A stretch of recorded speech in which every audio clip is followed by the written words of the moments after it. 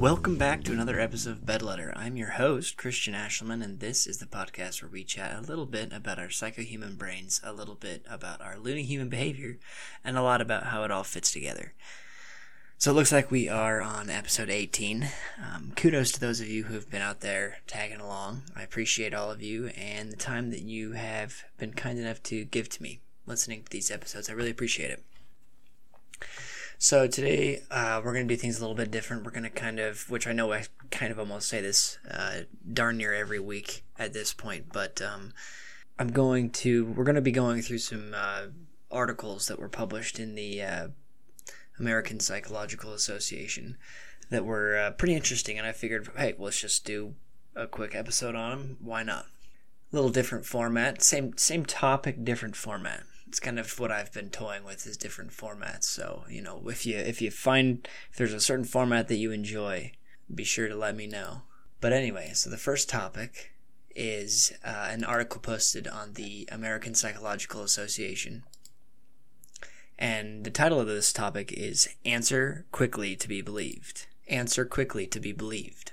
This was published in the American Psychological Association on February 16th, 2021, so very recently. It was written by Jim Silwa, but the research was done by Ignacio Ziano and Deming Wang. So, a couple different players here. So, the article starts off by saying, when people pause before replying to a question, even for just a few seconds, their answers are perceived to be less sincere and credible than if they had replied immediately, according to research published by the American Psychological Association. And the longer the hesitation, the less sincere their response appears. Evaluating other people's sincerity is a ubiquitous and important part of social interactions, said lead author Ignacio Ziano, PhD of Grenoble École de Management.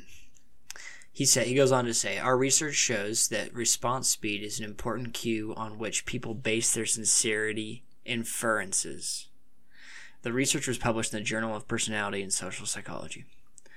Very interesting. So basically what they're saying is, just off the first few paragraphs here, basically they're saying the speed at which somebody takes to respond to you is directly correlated to the sincerity with which somebody accepts what you're saying, essentially, right?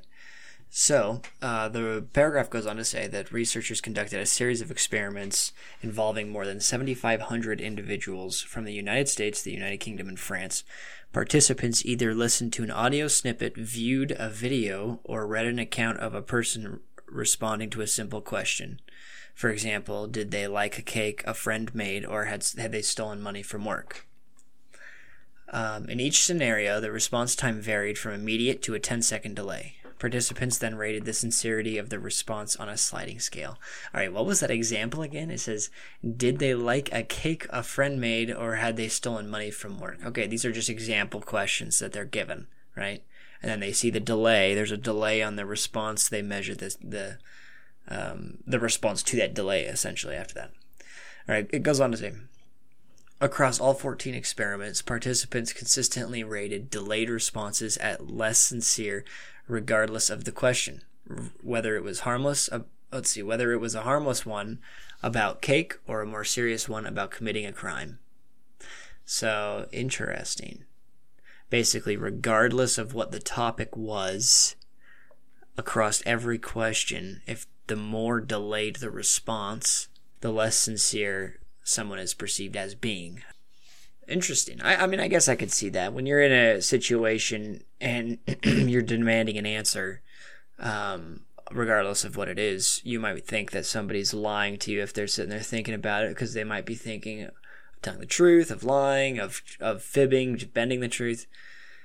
And often that's kind of a tell. But that being said, it's not always a, direct tell, because people could be calculating who knows what, but it's definitely interesting. But the article then goes on, a few conditions reduce this effect, the researchers found. For example, if the answer was considered socially undesirable, such as saying, no, I don't like it, when a friend asks if you like their cake, response speed did not seem to matter much. The answer was considered sincere whether it was fast or slow. The researchers also found that if people thought a slower response was due to mental effort, for instance, having to think back if you had stolen candy 10 years ago. Response speed had a smaller effect. Okay, that's basically what I was just saying. For instance, having to think back if you had stolen candy 10 years ago, right? So, like, you're having to recall files, something that is, something that involves you having to do some manual labor in your mind. That is what I was just saying a second ago. So that's interesting. And then right before that, it mentioned something that is perceived as it would be bad if you said no. Like if somebody says if your friend makes a cake and you say, if they ask if you like it, you don't want to say no, it's terrible, right? Like regardless of how long it takes to reply, apparently that is perceived as it doesn't matter how long it takes. It's perceived as the same, according to the research. So anyway, the findings have wide implications according to Ziano. Whenever people are interacting, they're judging each other's sincerity. These results can be applied to a wide range of interactions, going from workplace chit-chat to couples and friends bickering. He said, further, in job interviews and in court hearings and trials, people are often tasked with judgments of sincerity. Here, too, response speed could play a part. Okay. So maybe he's going to get to some tips and tricks, right? For example, he said, imagine a hiring manager asking two job candidates named Ann and Barb whether they really know the programming language, JavaScript, as they claim. Ann says yes immediately, while Barb replies yes after 3 seconds. Our results suggest that in this situation, the hiring manager is more likely to believe Ann than Barb, and therefore is more likely to hire Ann, said Ziano. In general, whenever there is a response that requires an answer, such as a job interview, delayed responses can be perceived as less sincere. So that is interesting. Basically, if you're going into a job interview, you got even if it's a fib, even if it's a bent truth. I mean, I'm not endorsing you to go do that, but I'm just saying replying immediately is almost better than waiting and telling the truth, is what they're saying in this paragraph. It's like their little tip here. It goes on to say, though, another area where response time may be important is jury reactions to testimony in court. Okay, here we go. It would be unfair for the responder, such as a crime suspect, if the response delay was misattributed to thought suppression or answer fabrication when it was in fact caused by different factors, such as simply being distracted or thoughtful, said Ziano. The final experiment found that explicitly instructing participants to ignore delayed response reduced, but did not completely remove, the effect of delayed response on judgment of sincerity or guilt. Interesting. Okay, so if they told them that basically this is exactly what the experiment was about, then it had some effect, but it didn't completely remove it still, even when they know what they're looking for. So the final paragraph goes on, and it says, nevertheless, our research shows that, on the whole, a fast response seems to be perceived as more sincere, while a response that is delayed for even a couple of seconds may be considered a slow lie, said Ziano. Fascinating. A slow lie. A slow lie. Okay. I mean, it's things like this that are interesting because it's almost like you're uncovering little things about your brain that you almost can't help, right? You're uncovering these little bits and pieces, these little puzzle pieces that are like, oh, by the way, your brain automatically profiles somebody's sincerity when they reply or don't reply to a question that you ask after a certain amount of time, right? Like it's almost like subconscious. You don't even have a say over it. And so it's kind of cool to learn about this, but at the same time, it's like, I mean, I guess it's a good thing to notice, sure, but it's definitely interesting because you're just learning. You're learning more about humanity as a whole. You're learning more about yourself and tendencies, and more importantly, you're learning more about patterns. Right? Patterns are huge, especially in psychology. So very interesting little article. It wasn't super long, but it was again published February 16th, just a few days ago. Little research completed by, again, Ignacio Ziano and Deming Wang. So moving into the second article, right? So there was one more I wanted to go into real quick. It was published in the APA on February 10th, 2021, and it was written by, it was actually written back in January, though, and it was written by Hannah Calkins, and is titled Online Therapy is Here to Stay. And this one is a little longer, but it's really interesting. It basically goes a lot into what type of effect COVID-19 has had on online therapy, or just on therapy in general, right? So the title is Online Therapy is Here to Stay. COVID-19 dramatically impacted psychology practice. What does the future of telepsychology hold? Starts off by saying, with telehealth usage rates skyrocketing, experts say resolving concerns around privacy, security, access to care, and payments for providers will be critical as many psychologists adjust to providing care remotely during the ongoing COVID-19 pandemic. Resolving those concerns will be critical to making sure psychologists can continue offering telehealth as demand for mental health services grows, particularly services offered virtually. Yeah, I can only imagine right now it's the therapy, I'm sure, has just gone through the roof online, right? And I would dare say there's potentially some people who might actually be experiencing more therapy, like more clients. I would guess. I'm not sure. I would surmise. Several studies have already proven telepsychology's effectiveness, and research from Janine Turner, PhD, a professor of communication, culture, and technology at Georgetown University, who has followed telehealth's growth over the past 2 decades, has shown that both patients and providers who use telehealth generally view it favorably. Okay. While the telehealth and infrastructure of telehealth has been available since the mid-1990s, Turner says the healthcare industry would never have embraced telehealth fully without a status quo ending event like a pandemic. And that makes sense.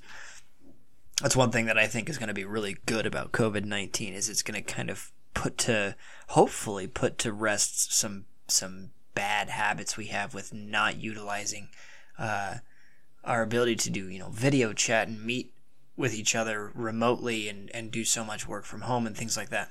Anyway, last year, within weeks, the system had to absorb all the challenges of wide-scale adoption, says Turner. Now it's taken off and there will be no going back.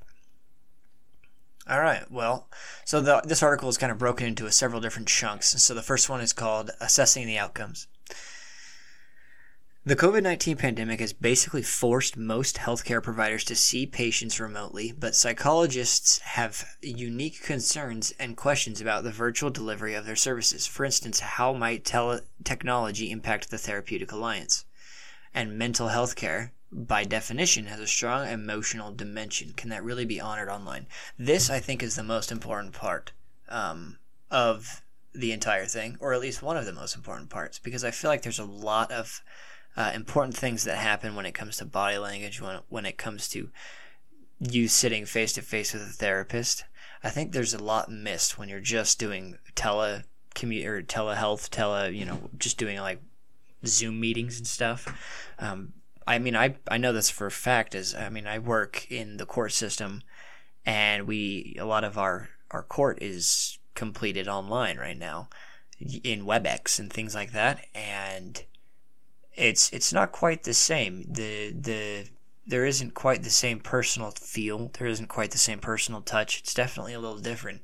And especially in the realm of therapy, I think that would be a very concerning piece of the puzzle. The article goes on. It says, it appears that it can, according to Ashley Battistini, PhD and assistant professor in the Department of Counseling, Educational Psychology and Research at the University of Memphis. What is her name? Ashley Battistini. Okay, Ashley Battistini. I haven't pre-read either of these articles, by the way. I kind of went over the first few paragraphs of each chunk of both articles, but I didn't go through the whole thing on purpose because I kind of wanted my initial thoughts to be what the format of the episode was. So, Battistini and her colleagues recently published a large meta-analytic study that compared clinical interventions and assessments delivered via video conferencing with those delivered in person. Overall, they found that in-person and virtual interventions produced similar outcomes.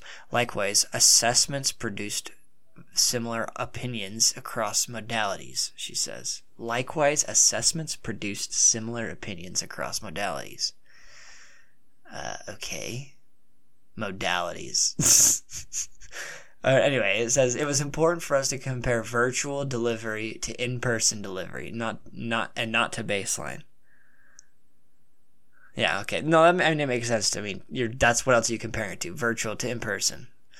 Battistini says, we want to see how much physical presence in the same room mattered. Like I said, this has got to be one of the most important metrics. The result was not a surprise to Battistini and her team. She says their conclusions were in line with the existing literature on telepsychology, including a 2016 meta-analysis by the same team that focused on correctional and forensic telepsychology. Battistini and her colleagues did uncover one interesting surprise in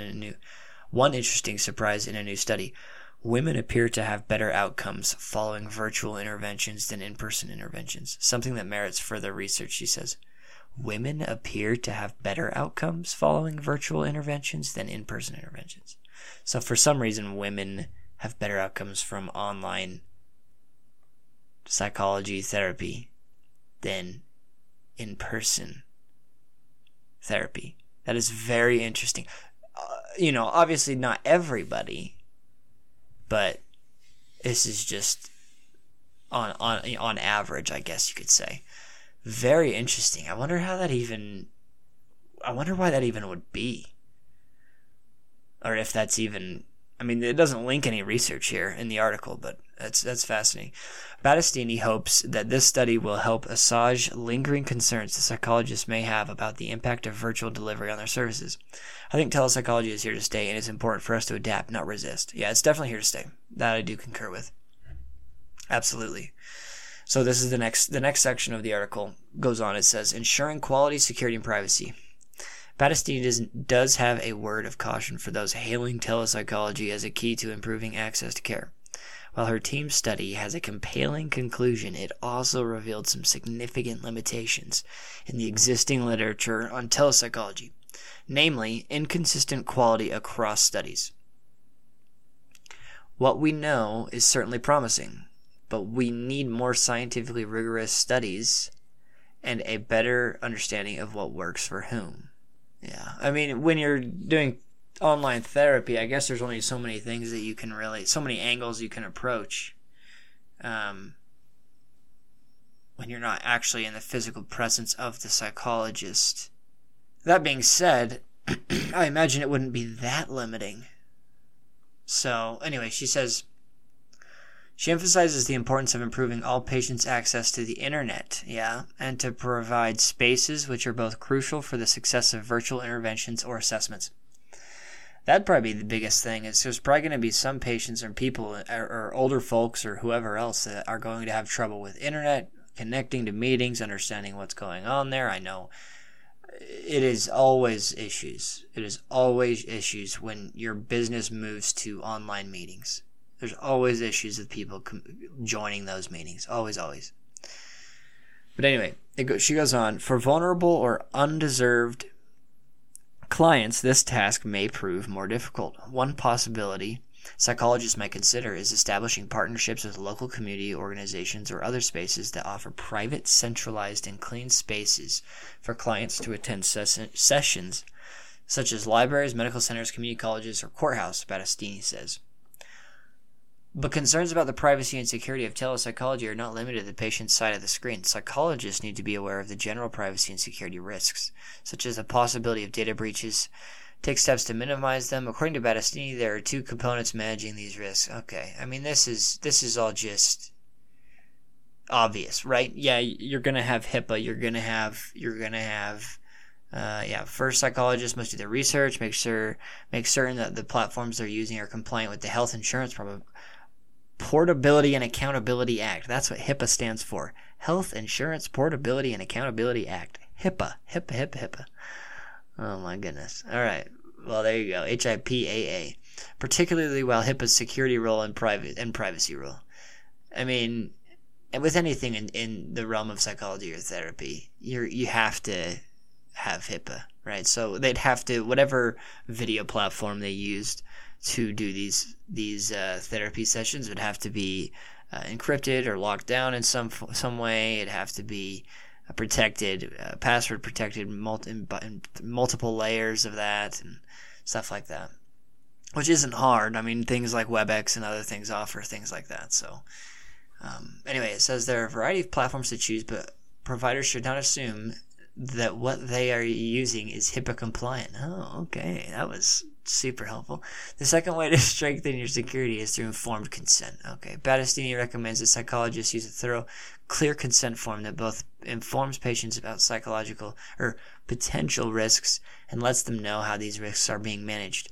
For example, psychologists should tell their patients about any technical controls they're using to protect privacy, such as encryption, firewalls, antivirus, and malware. They should also implement to inform patients about policies and procedures concerning the safe storage, transfer, and disposal of patient data.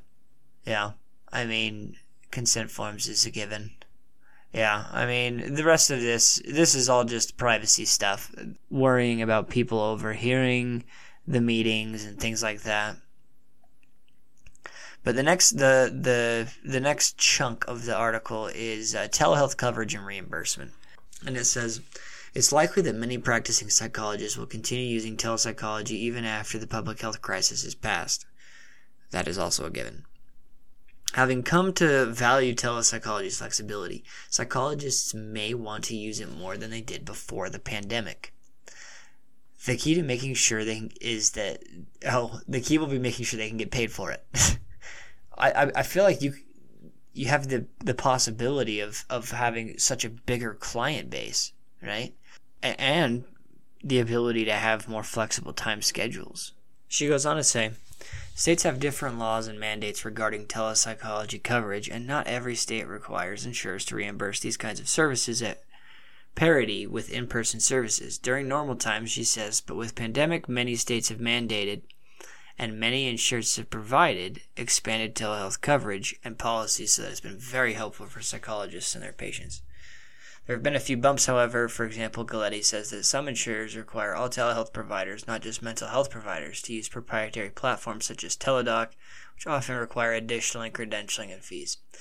Okay, yeah, that's a big one. I feel like the biggest issue facing a lot of companies or a lot of professions that use teleconferencing a lot now, one of the biggest thing, especially when their profession has to do with interacting with just the general public, I feel like one of the biggest things to overcome is just the people's general knowledge of how to use that tech, right?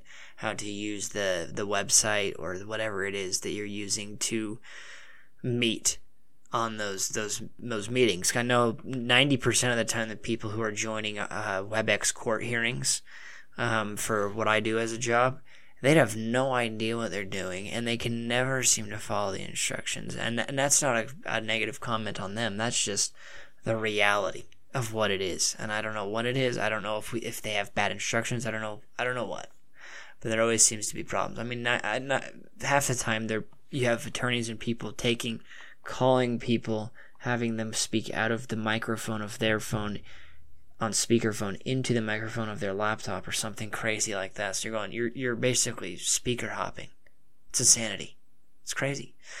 But anyway, she goes on, you know what? And that's pretty fascinating in and of itself, is that's going to be one of the biggest problems also, is that for online psychology, you're going to have lots of different states. You could have a client base that has a client. You have a client in Texas and Utah and Idaho and New York and Georgia, and then a whole bunch of them in Tennessee. And who knows? And there's different. Each of those places has different laws when it comes to psychology, therapeutic practice. And so there'd have to be some kind of clause that would allow for some kind of clause that would allow for people to practice psychology and practice their trade across state lines with way more ease, even if it's only allowed via teleconferencing. Like if they want to do it in person, they'd have to get licensure from the state or something further licensure from the state. But just another hurdle, another thing that would have to be crossed. But it is interesting. The state lines is definitely going to be a hurdle. So anyway, the last one goes into a little bit further on crossing state lines. The first bit of it starts off by saying the COVID-19 pandemic and increasing confidence in telepsychology's quality and security have dramatically pushed the trajectory of telepsychology forward. But there was one more development shaping the horizon. Interstate practice under the agreement called the Psychology Interjurisdictional Compact. Ooh, maybe this is what I was talking about. PsyPact. PsyPact is a fast-growing interstate licensing compact that enables psychologists in the participating compact states to practice remotely across state lines. It also lets them practice in person in compact states on a temporary... Oh, see, now that's nice. It lets them practice in person. Okay, there you go. Created by an association of state and provincial psychology and licensing. Okay, so it's the ASPPB, some commission, right? They enacted this, became operational. The PsyPact agreement became operational in 2020. Okay, there you go. That is actually fascinating, and that's super helpful. That's actually very timely that they got that done. Also, fantastic that they can meet in person. Not that they always would, but you never know. It says 15 states have enacted PsyPact legislation, with several more on track to do so, according to Janet Orwig. Very nice. Very nice. Doesn't list the states, but I'm sure you can find it really easy. PsyPact. I'm sure it's probably very simple. Here, look. I wonder if...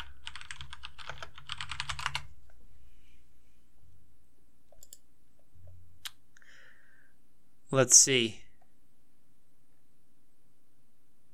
PsyPact is currently active in 9 states, is what this is saying. This might be a little behind, though, this website that I'm looking at, but... Oh, with 5 more. Okay. So yeah, this one's a little behind what I'm going to say, but it says the 9 states are, this one's confirming, is Arizona, Colorado, Georgia, Illinois, Oklahoma, Missouri, Nebraska, Nevada, and Utah. So lots of western and midwestern states, with 5 more pending, including Washington, D.C. Very interesting. Very interesting and very helpful. If you live in those states, definitely be sure you are taking advantage of it. If it's something that your insurance is offering, if it's something that you can afford, if it's something that you're interested in, it's definitely probably a very helpful thing. Anyway, it goes on to end the article by saying, since we began taking applications in July, there's no way to know whether the pandemic caused a spike in interest, Orwig says. However, as of mid-October, we received 1,967 applications. Wow. Orwig hopes that PsyPact continues to increase how and where patients access mental health care. We are at the start of a new and exciting time in the profession of psychology where a strong foundation exists to both provide telepsychological services and provide public protection, she says. Being able to get care anywhere is our new reality. Oh, what a great way to end the article. I really liked that. That is fantastic. And very true and very useful to be reminded of, I think, every now and then, right? Especially with that's one thing that I think COVID is kind of forced us to look at. It's taken our head and pointed us right at it, is the fact that we are so much more linked up than we've ever been, and it's only becoming more and more, and so it's time to take full advantage of that, right? Whenever it's necessary. And this is a perfect example of that through this online therapy.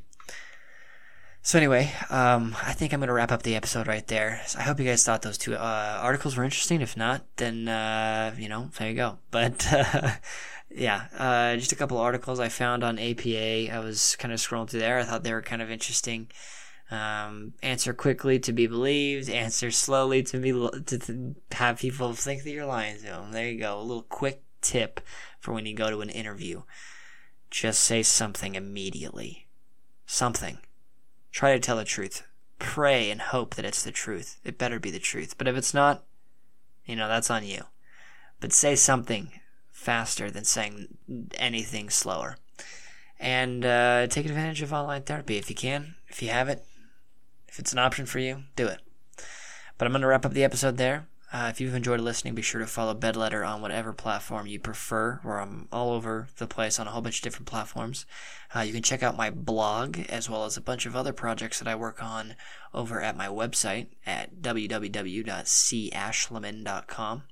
That's CASHLIMAN.com. And if you are just super inclined, I actually do have a Patreon where I have details about other services I offer in regards to editing, tutoring, and mentoring, and things like that. Mostly about English and writing and stuff, but there's other things on there as well, so be sure to go check that out if that's something you're interested in or feel like supporting the show. But yeah, all this info can be found on my website, cashlman.com. Thank you so much for tuning in. I really, really, really appreciate it, guys. I hope you enjoyed the episode, and you have an awesome week, and I'll see you next time on Bedletter.